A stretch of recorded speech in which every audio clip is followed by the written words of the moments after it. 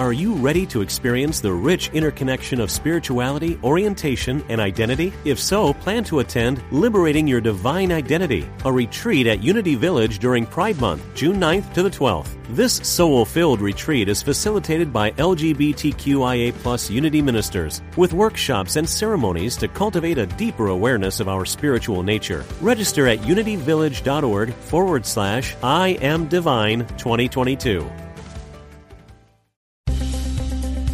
Practical spirituality. Positive messages. This is Unity Online Radio, the voice of an awakening world. Welcome to the Yoga Hour, offering insights and practices for spiritually consciously living today. Here's your host, Yogacharya, Ellen Grace O'Brien.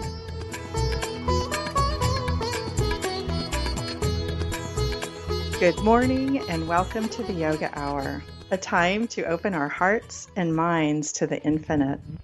I'm Dr. Laurel Trujillo, co-host of the Yoga Hour, and today we're going to be discussing insights and time-tested practices from the ancient system of yoga.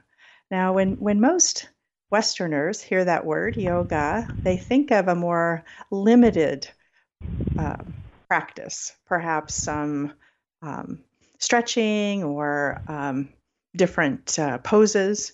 But actually, yoga is a Sanskrit word which means oneness, union, or unity. And what it's really talking about is bringing together our attention and awareness with our essential spiritual nature to be restored to our original wholeness.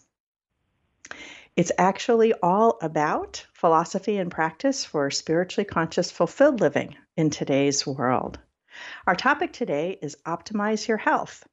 How do we recognize when we are out of balance and make corrections to restore optimal health? Today, we're going to be talking about self-care practices that can help us to reclaim our balance and well-being. And my guest today is Amy Wheeler, Ph.D., who has been a professor of kinesiology at California State University, San Bernardino for 21 years. Amy's degrees include a BA and MA in health promotion and a PhD in education and psychology. Amy has extensive yoga training in the Krishnamacharya tradition and was certified as a yoga teacher trainer, and yoga therapist. Amy has helped to set standards for yoga therapists in organizations such as NAMA, the National Ayurvedic Medical Association. Amy is a co-founder of the Optimal State of Living, an organization that certifies yoga teachers and yoga therapists at the 200, 300, 500, 800, and 1,000 hour levels. Amy is currently president of the board of directors for the International Association of Yoga Therapists. You can find out more about Amy and her work at her website, amywheeler.com. Welcome, Amy. I am really delighted you could join me today on the Yoga Hour. Thank you, Laurel. I'm so happy to be here. Right. So before we dive into our dialogue about optimizing our health, let's start with a moment of meditation. Let's start with that yoga moment.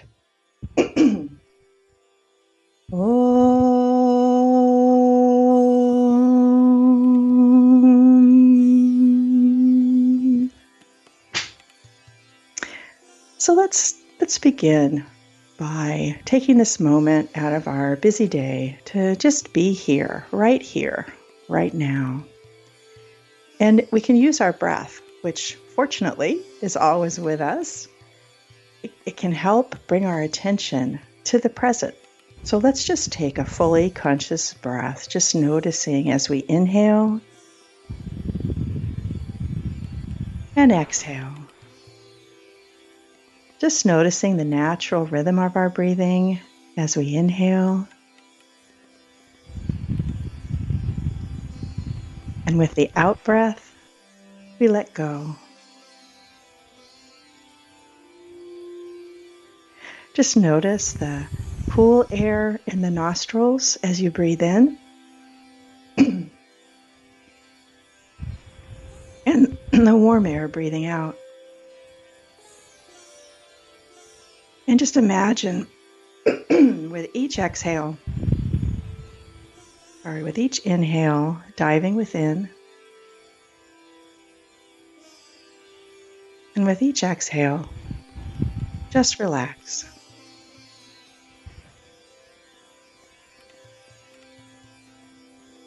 And as we dive within, we open our heart to the essence at the core of our being. This one reality, called by many names, is the support and substance of all that is. Right where we are, right here and now, this essence, this divine essence, is present as you, as me, as everyone and everything. It's within us, between us, and all around us.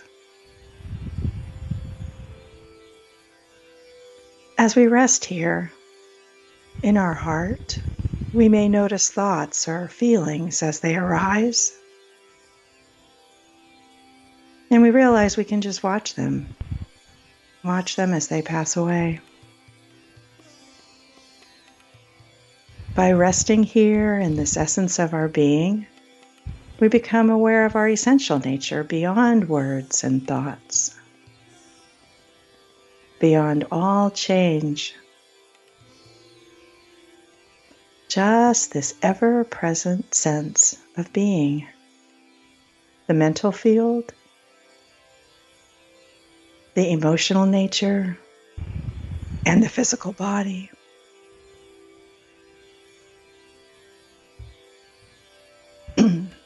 We abide in this peace and remember that we can bring it with us in our day. It's the portable peace that Yogananda described.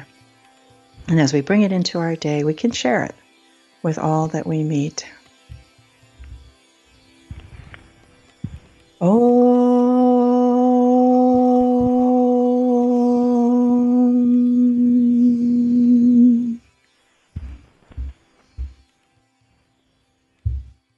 So once again, Amy Wheeler, welcome back to the Yoga Hour. It's, again, delightful to have a chance to speak with you again.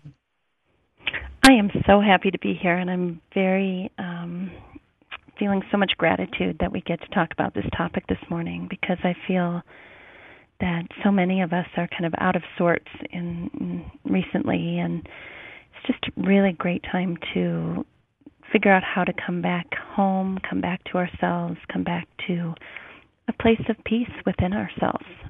Mm-hmm. So let's start off the conversation by talking about balance. I think, of course, everybody sort of has an idea what we mean by balance, but, there's the physical balance that we have, that we practice in a Hatha yoga class, but obviously balance has a much larger meaning in relationship to our health. So what does it mean to be in balance from a health perspective?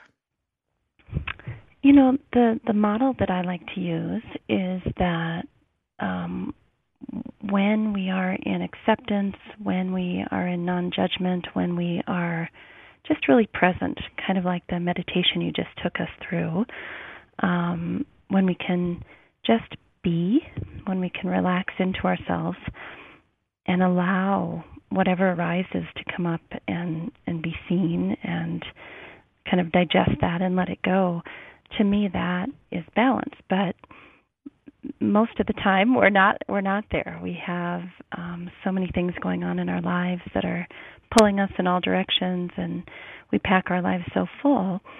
And the model that I like to use for being in balance versus out of balance actually comes from yoga and Ayurveda, and it's based on the gunas, if you know what the gunas are.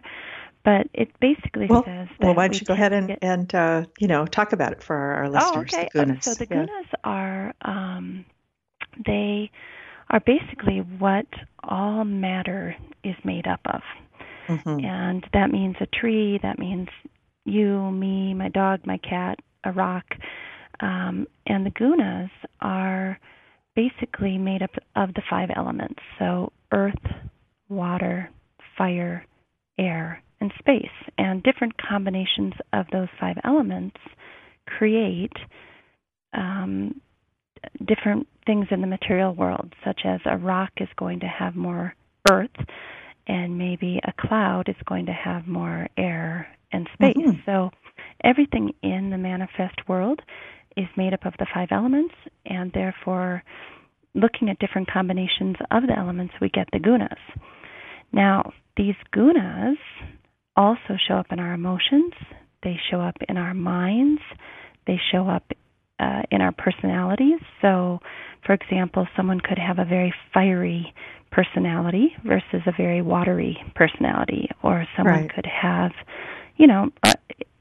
it's not just physical, tangible objects that are made up of the gunas, but everything we experience is. As I said, emotions, the mind, even thoughts we have are made up of these gunas on a very subtle level. So when we get out of balance, to kind of get back to your question, we might get out of balance in a direction of one of these gunas. So we might get out of balance where we're feeling more spacey and we can't really focus, and we've got too many balls in the air, and it's making us feel a little bit anxious and worried and restless. That might be one direction that we get out of balance. Another direction we could get out of balance is more in the direction of fire. We might be more controlling and impatient and judgmental or unkind. And then a third direction we can get out of balance is more in kind of the watery, earthy, what I like to call the mud, which is feeling more kind of grief or stuck or negative thinking or depressed or low energy. So this model of getting out of balance in one of these 3 directions comes from the ancient texts. Do you have too much air and space? Do you have too much fire? Or do you have too much water and earth, which is more like mud? And so when we are in balance, when we are feeling good, we don't have too much of the air and space, or too much of the fire, or too much of the mud. We actually are lacking those things. We have delinked or detached from those things, and what is left when you can just be in this present moment, as you beautifully took us through our meditation, when you can just be here now and just feel and not be out of balance in one of these directions, that's true peace. And so I think one of the things that I really love about what you're just describing is how yoga is really looks at the world through a lens that allows us to work with these tendencies, like these constitutions that you were just describing. Someone who's more airy, or fiery. Let's use fire. So, both yoga and Ayurveda, as you're saying, look at the world as also containing a lot. I mean, everything has those aspects. And so a lot of understanding how to get back into balance is also understanding what brings us out of balance. So for example, for someone who has a lot of fire, and they may even be attracted to these kind of things I'm going to mention, but they can potentially bring them more out of balance. For example, someone who's very fiery to go on their lunch break at noon, which is a very hot time of day, and to go and do hot yoga at noon is probably not the best idea, for someone who's already very fiery, right? Exactly. And like you said, that's what they tend to be attracted to. Especially when we're out of balance, right? Yeah, once you're out of balance, if you're already fiery, you're gonna love that hot sauce. You're gonna love a good political argument. You're gonna like things that get you more out of balance. Mm-hmm. Mm-hmm. And I was just going to say, so what I love about that is just recognizing that, everything in the world can either help or hinder us, from returning to balance. So it's not just a more limited, like, going to yoga class, but really looking at how we're living our lives.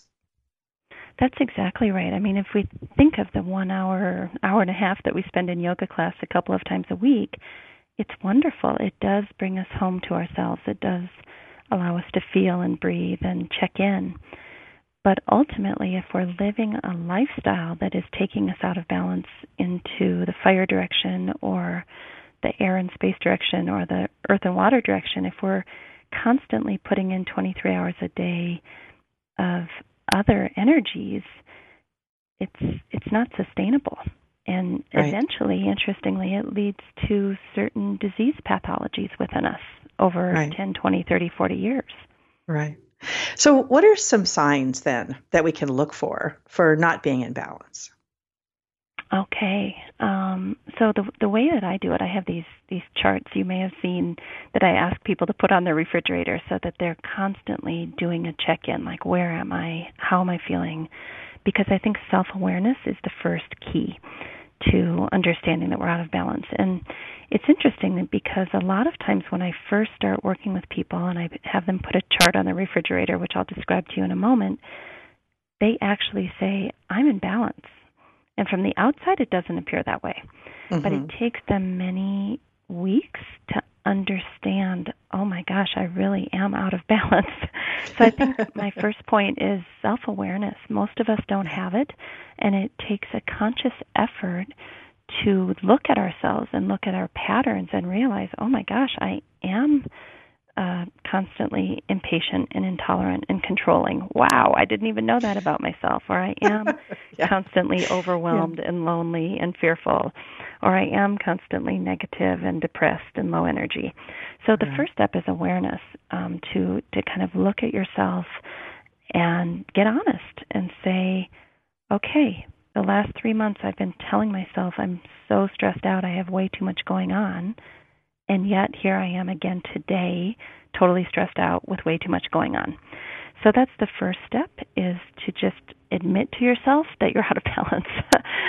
And if I could just pause there. Yeah. So, you know, what I'm always so struck by is so many times this conversation comes back to self-study, which is one of the major, you know, in the Patanjali's Yoga Sutra, when they talk about, you know, what are the major elements. And it's, you know, self-study, self-discipline, self-surrender, you know, those three. And self-study, you know, it's, again, you're just mentioning. And it's kind of like a muscle that we have to develop over time. It's not something that necessarily everyone automatically knows how to do. It gets more, it becomes deeper the more that we practice it. And sometimes it's easy to overlook, you know, certain aspects of ourselves, just like what you're saying. And then to realize, oh, that's actually a sign. It's actually a sign that I'm out of balance, when really I thought it was just, you know, normally how I am all the time. Right. I hear that is exactly what I hear people say. I say, oh, well, it appears to me that you're feeling a little depressed and negative. And they say, oh, that's just how I am.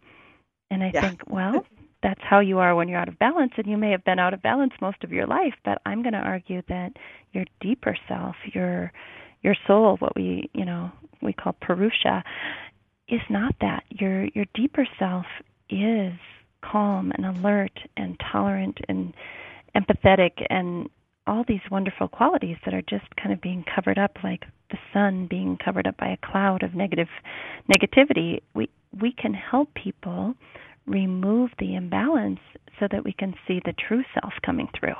That's really what we're trying to do. It's already there.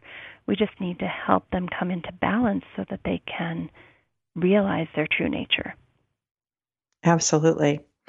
So you mentioned stress. So let's just come back to that for a minute. What role does stress play in our being out of balance? I think that when we are stressed out, we go to our autopilot way of dealing with things in the world. Even if we have done self-study and found strategies that are healthy for ourselves and our loved ones to stay in balance, when we get stressed out, we fall back into our old patterns. And you find yourself doing things that, you know, some people say, oh, I'm acting just like my mother or my father. And really what we're saying is, wow, this is my autopilot that I go to when I'm overwhelmed or stressed out or depressed. And so, again, it comes back to self-awareness of, okay, I'm heading into a very stressful period here. what do I need to do to reorganize my inner life and my outer life so that I don't go back into my old autopilot ways of being. So I just had a woman this morning cancel an appointment with me tomorrow, and she said, I'm just feeling so overwhelmed. I feel like I need to just stick with my top priorities that I have to do and let some other stuff go. And I said, congratulations, that's fantastic. That's beautiful self-care to recognize that she was heading into a few days of overload and that she was going to weed some things out that weren't necessary at this time. Mm-hmm. So although what's interesting too to me is that oftentimes then that not having enough time may be a reason to, or at least our minds can tell us, oh, I don't have time to meditate today. It's going to be too busy of a day. Where I was just thinking about, and I can't remember who it was, but one of the advanced practitioners it was saying, I have a really busy day today. Instead of meditating 1 hour, I need to meditate 2 hours because my day is going to be so busy. So, yeah, that idea of a stitch in time saves 9. That's right. Honestly, if we take the time, this morning I was very busy, but I took the time to meditate before we got on the line because I want clarity. I want to articulate my thoughts clearly. I want to be present with you.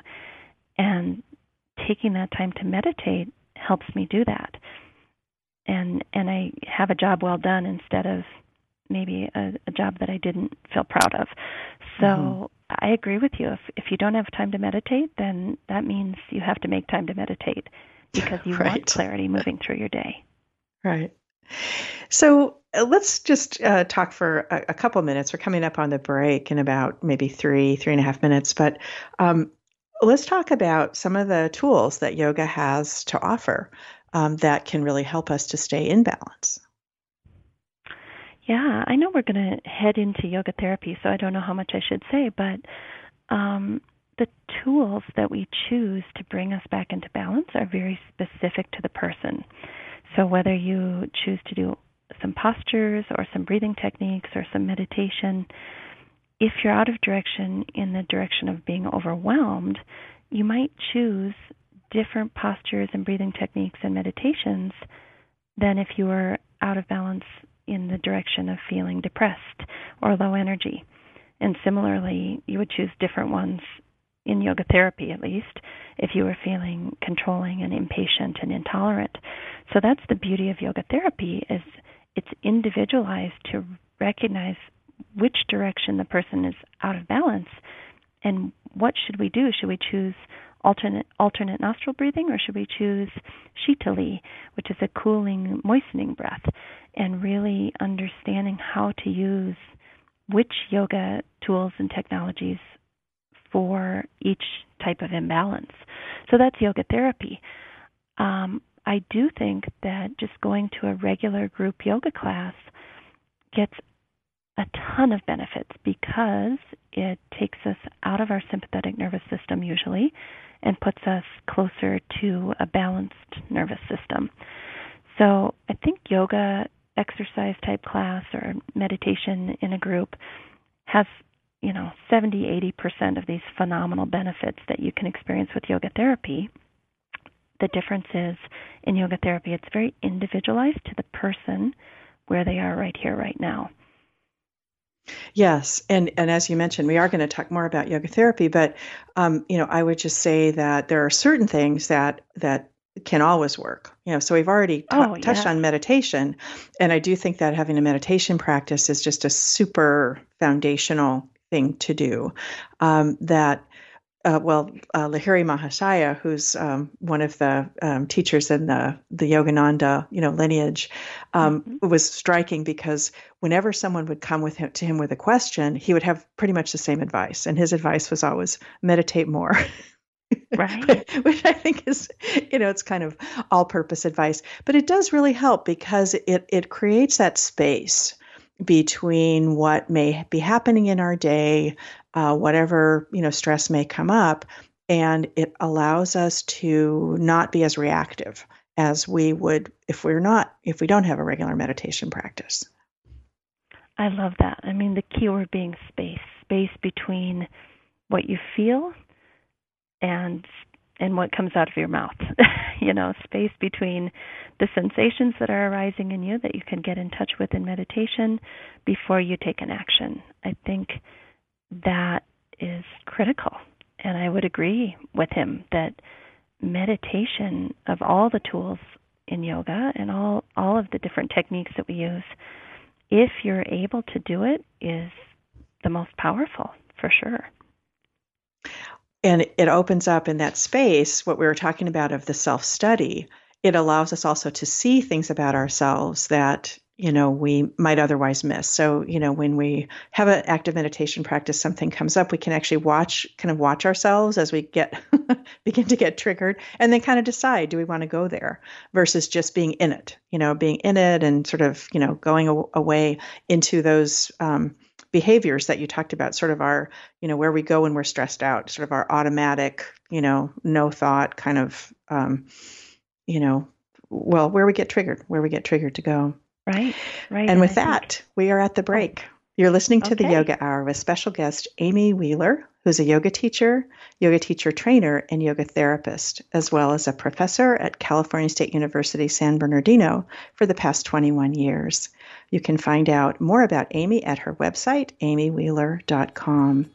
We welcome your comments and questions. You can contact us at yogahour@unity.fm. I'm Dr. Laurel Trujillo, co-host of the Yoga Hour. When we come back from the break, we'll explore more about optimizing our health. We'll be right back.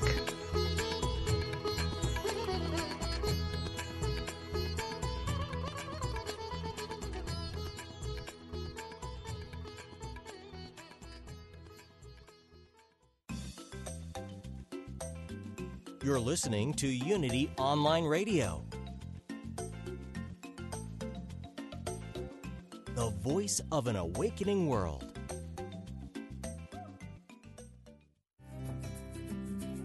Unity Online Radio is bringing the message of unity to thousands of spiritual seekers around the world. If you enjoy our programming, we invite you to support it by visiting unityonlineradio.org and clicking on Donate Now. Help us continue to provide inspiring content to everyone. Thank you for your support. Here's Eric Butterworth with a Unity Mindful Moment. Unfortunately, religions have tended to present themselves as institutions instead of perceptions, something you join instead of a transcendence that you experience. We've tended to believe that God works exclusively through the machinery of an institution. So it is self-evident that most persons believe that you go to church to get close to God. The fact is, if God is present in the church, God is also present in the theater. God is present, period, because God is an omnipresence, everywhere present. So you don't go to church to get close to God, but you go to church, perhaps, hopefully, to be challenged, to dig within yourself and to find that consciousness of the presence that is with you wherever you go. So that wherever you go, wherever you are, God is. To pick up the Eric Butterworth book, Practical Metaphysics, go to unity.org and click on Shop. Since 1924, Daily Word has offered inspiration and practical teachings through daily prayer messages to help people of all faiths live happy, healthy lives. The magazine includes 2 months of daily affirmations, messages, articles, and spiritual poetry to help you get inspired. Subscriptions are available for print editions in large type and Spanish, as well as the digital subscription package that includes the online magazine with audio, smartphone app, and daily email. Get your subscription today. Visit dailyword.com or unity.org. Sometimes you might feel so alone with your problems you don't know where to turn. We invite you to call Silent Unity, the 24/7 prayer ministry, where someone is waiting to pray with you every day at any hour. Listen and relax as you hear their beautiful words affirm the highest and best outcome for you and those you love. No matter what's going on in your life, Silent Unity is always standing by. Call today, 816-969-2000. Take some time to relax and tune into Spirit with Reverend Paulette Pipe and Touching the Stillness. Every Tuesday at 11 a.m. Central, join Paulette for a soul-stirring meditation that will leave you energized and inspired.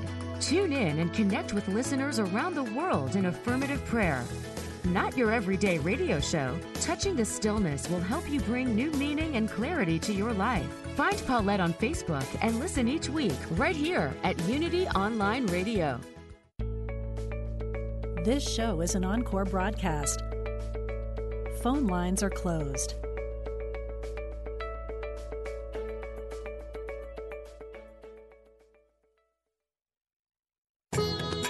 You're listening to the Yoga Hour, Living the Eternal Way with your host Yogacharya, Ellen Grace O'Brien.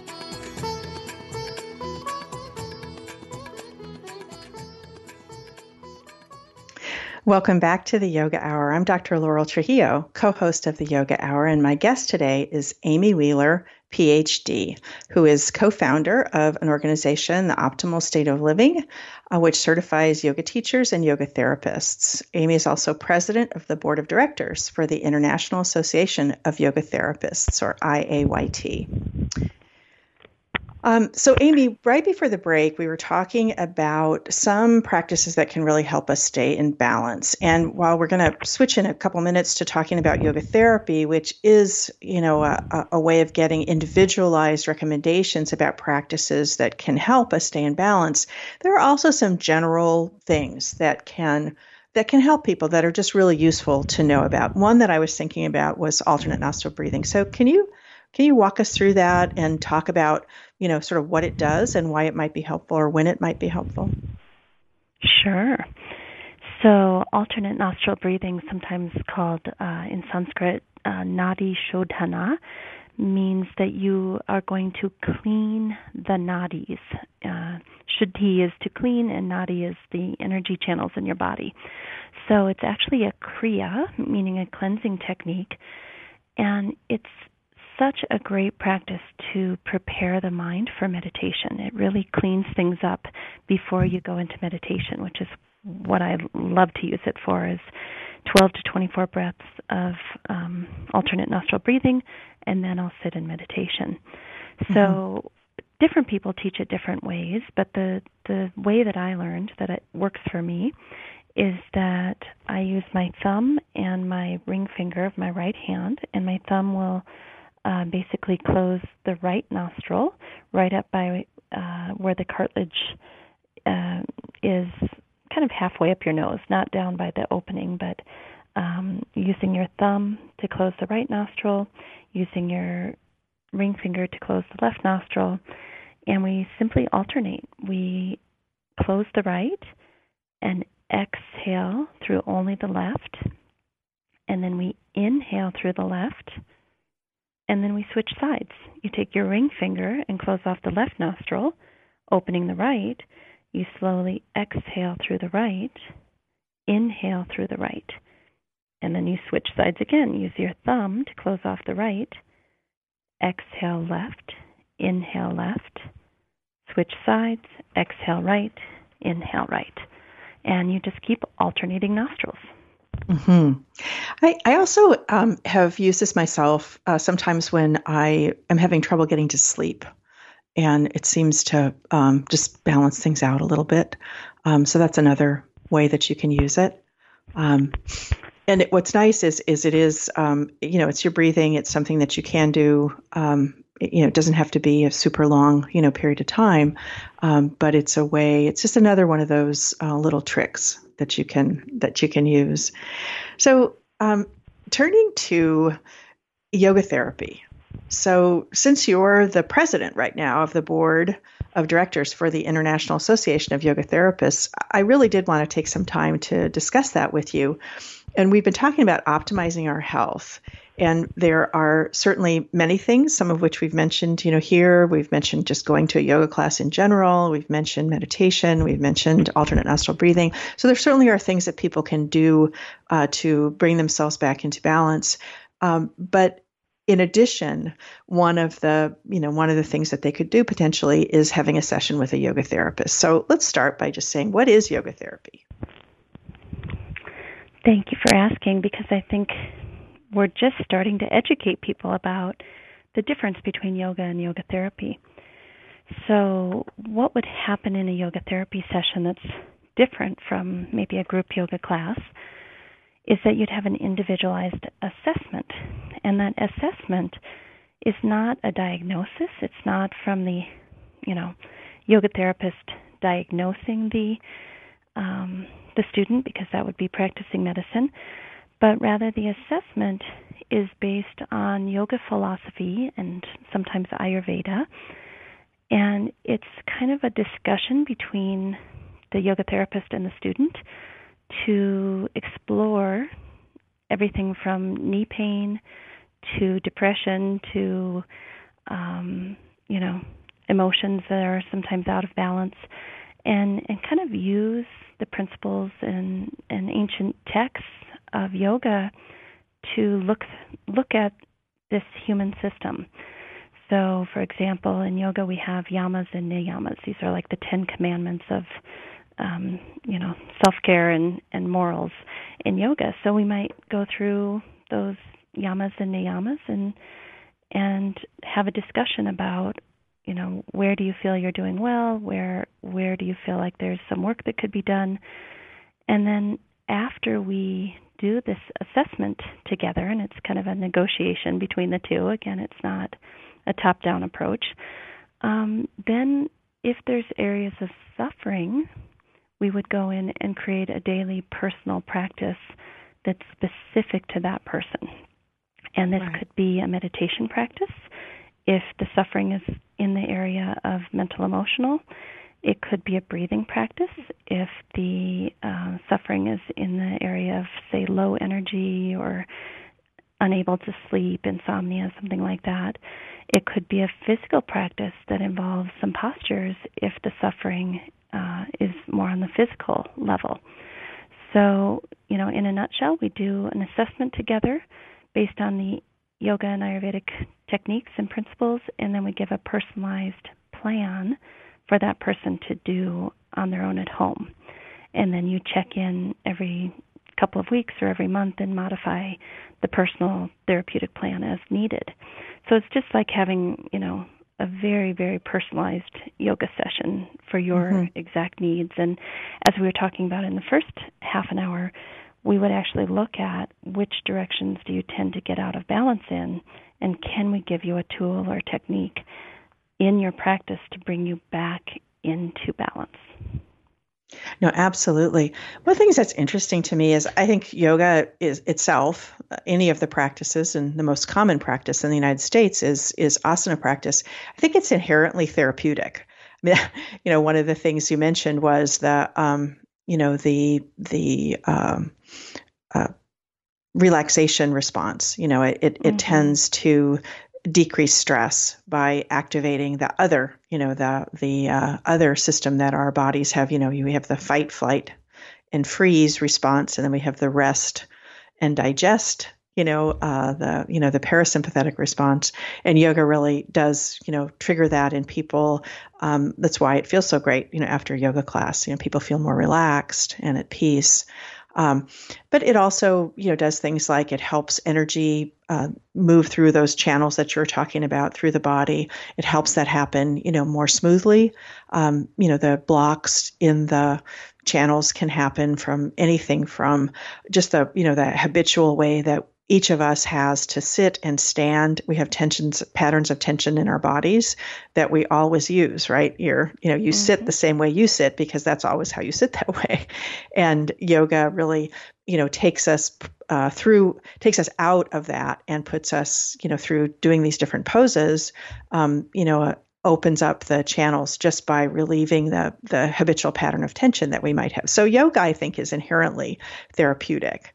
But Absolutely, yoga therapy adds what you've just mentioned, which is the personal dimension to it, where it's a personal prescription for the client. Yeah, and I agree with everything you said. I mean, I think going to a group yoga class a couple of times a week is going to just change your life, right? It's going to completely reset your nervous system and how you perceive the world. And I mean, I can't encourage people enough to get to group yoga class. And I think there's a community aspect that is so important because so many people are feeling isolated these days.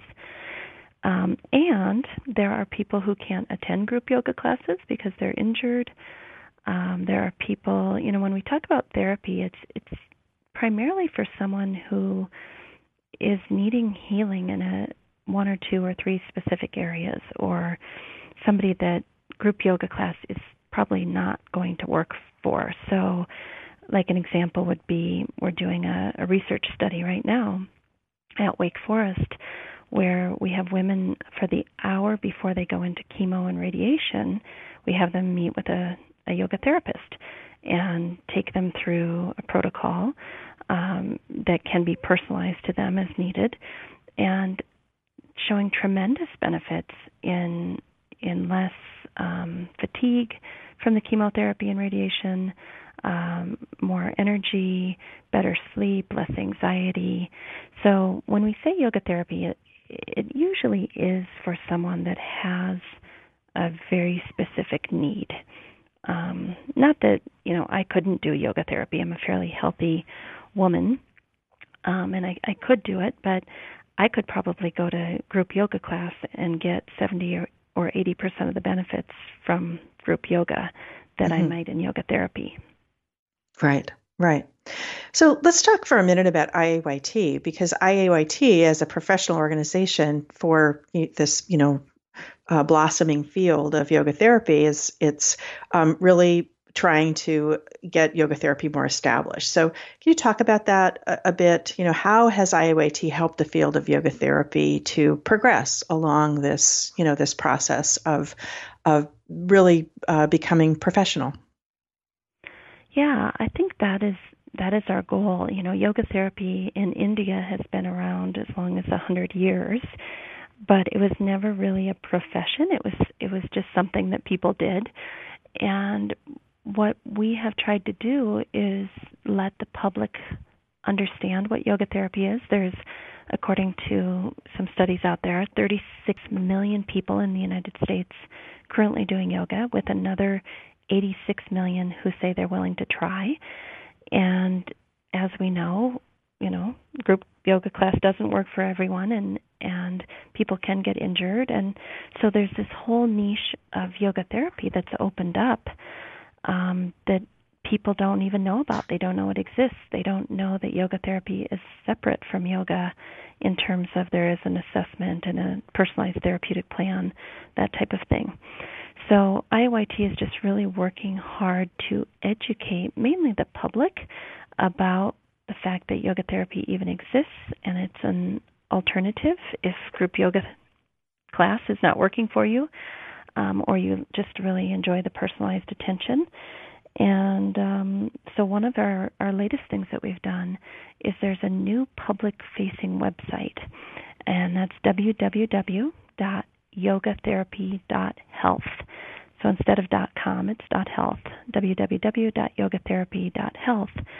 And it's describing to public, to the doctors, to anyone who might be interested, what is yoga therapy, how is it different than yoga, and how could you find a yoga therapist in your area. You can type in your zip code, and all the yoga therapists that are near you will pop up. And that's becoming quite a big list now. We just did something called grandparenting, where we took people who've been practicing for anywhere from 5 to 40 years and kind of put them through a grandparenting system to make sure they were qualified.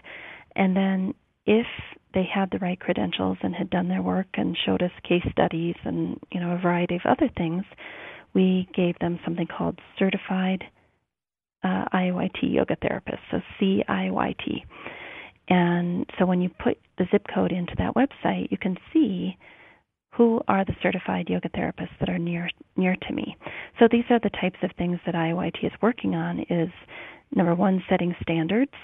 What do you need to become a yoga therapist? What are the educational standards? Have you passed those standards? If you have, we will certify you.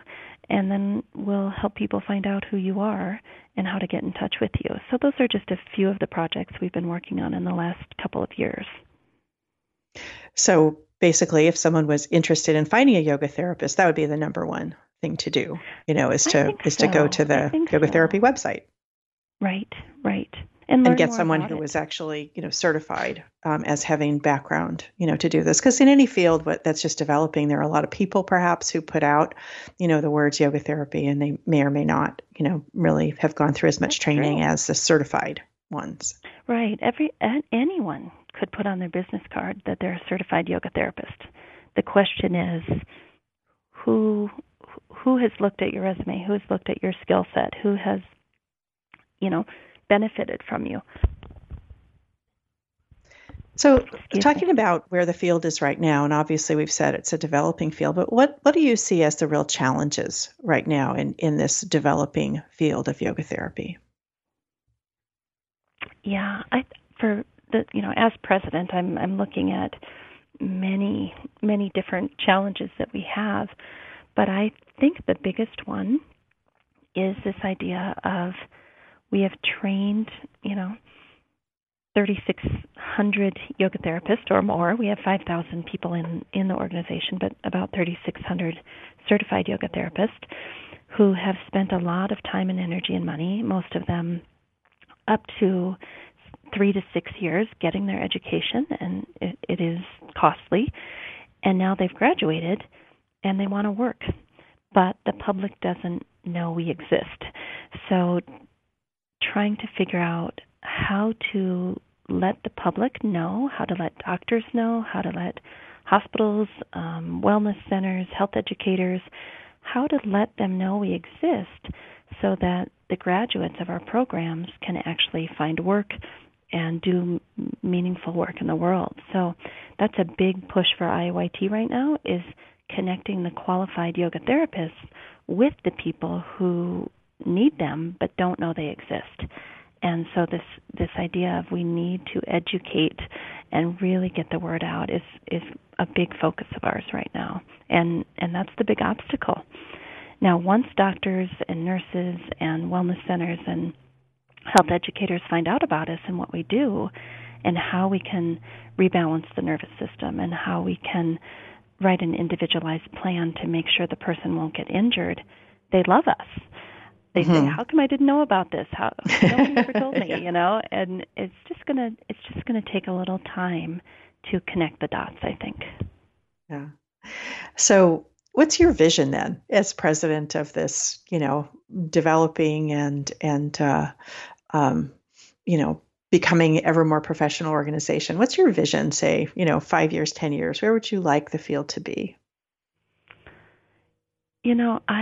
I think if we try to get ourselves strictly into medicine as a curative or, healing modality, I think we're going to have a little trouble, because everything in that realm needs to be evidence-based, meaning double-blind clinical trials, and we're not quite there yet. We have a lot of great research under our belt, but it's going to take probably another decade before the true results of yoga practice are shown in a very empirical, research-based way. So I think that is for the future, and it will happen, and a lot of people are doing that great research. But for the next decade, what I see where we fit most beautifully is into the area of wellness and health education. Say that a health educator at Kaiser Permanente is teaching someone how to eat a diet that will help them with their diabetes. Well, what we know about that is even when you tell a diabetic person, don't eat these foods, when they get triggered with the stress response, they end up eating those foods. So this is where yoga therapy can kind of dovetail with other services that are offered in health education. When we tell them, eat these foods, and by the way, we're going to teach you how to stay in balance with your nervous system and not be triggered into that fight or flight response, which makes you want to eat sugar, well, that's a powerful combination to help people with. So that's where I'd like to see us find our niche until we can get the evidence-based research under our belts, and then we'll have two areas we can enter into. But we need to have something, a place to go and a place to settle with our health education as the research is developing simultaneously. No, I think that's a really good thumbnail of where the field is right now. Although I would point out that there is a lot of evidence that yoga is really helpful for a lot of conditions. And the website that I refer people to is Timothy McCall's website, Dr. McCall. I think it's drmccall.com. And he has a wonderful list that he updates periodically that lists all of the conditions that have been shown to be helped by yoga. And I think it's up to it's over 100. I know for sure. I think it might be 101, different conditions. And he actually gives you links then to the research that has been done. So, beneficial effects on 101 conditions. It's certainly not everything, but it's a start. It's a really good start. Yeah. Do you have another website that that you like to refer people to who might be interested in looking more into that? Yeah. IOIT actually hired Timothy McCall to do a big project for us, along with some other researchers, and that was to take all of the research that he and others have on their website and condense it down to these kind of tip sheets. And so on the IAYT website, which is www.ioit.org, we have something called Research Summary. So if you look up the research summary for depression, it's a 3-page handout that goes over all the highlights of the major studies that have been done on yoga therapy, and depression, and helps you to understand what those studies actually say. And that is something you could hand to a psychologist or a doctor and say, here's the latest research with all of the, all of the references if you want to look them up. So IOIT did that for about 10 major conditions like back pain, anxiety, depression, this type of thing. The areas that we have really great research already to kind of make it easier for people to sift through all those pretty high-level complex studies that not everyone is qualified to understand if you don't have a Ph.D. in research. That's right. So amazingly, this time always goes so quickly, especially when the conversation is just of such interest to me. But we've only got a couple minutes left. So in closing, what words of inspiration or encouragement would you like to share with our listeners? Yeah, I recently went to an international yoga therapy conference in Japan, and we had a global network consortium of all of the leaders of yoga therapy and from all the different countries all over the world. And I kind of felt in the U.S. like, okay, this is going slow. We're trudging through the mud. We're doing our best to put the word out there, but it's hard work. And when I went to Japan and saw what's happening, that 1,200 people showed up for a Japanese yoga therapy conference, I was like, whoa, we only get 400 people in the United States at our yoga therapy conference. So the Indians and the Japanese and the people from China, and it was shocking to me, this wave of yoga therapy that is coming all over, every single country. I realized, oh, this is happening. This is real. People all over the earth are tapping into yoga therapy and loving it, and it's growing like crazy. And in the United States, it has been difficult to get the word out.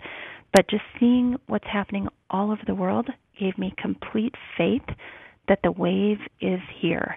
And so I would just leave that inspiration that it's happening all over the world simultaneously. It's kind of like the 100th monkey effect, if you know what that is, that it's happening, but until you see that it's happening everywhere else, you don't realize you're part of something really big that can change global consciousness. Yeah, that sounds like it was really exciting.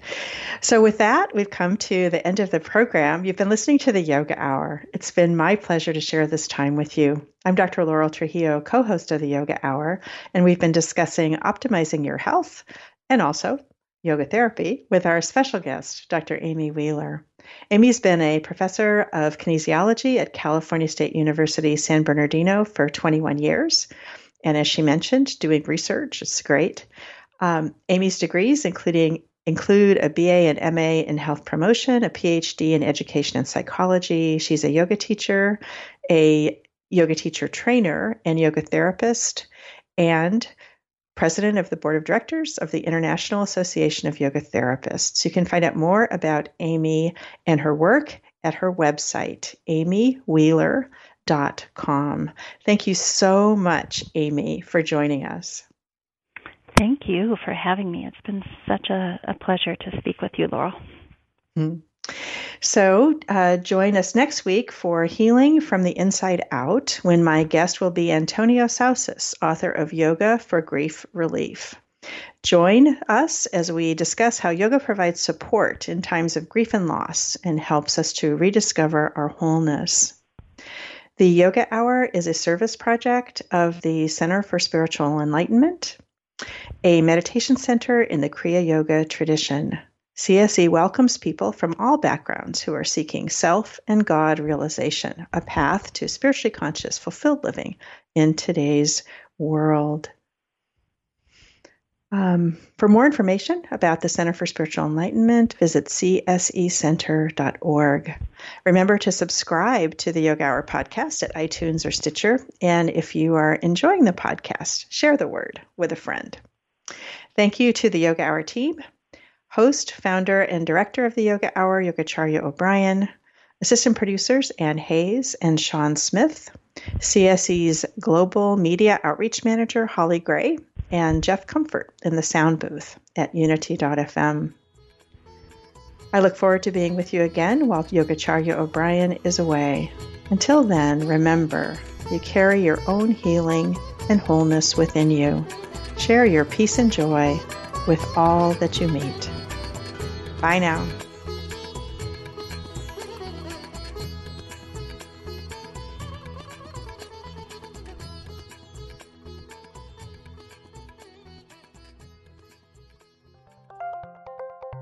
Thank you for listening to Unity Online Radio, the voice of an awakening world.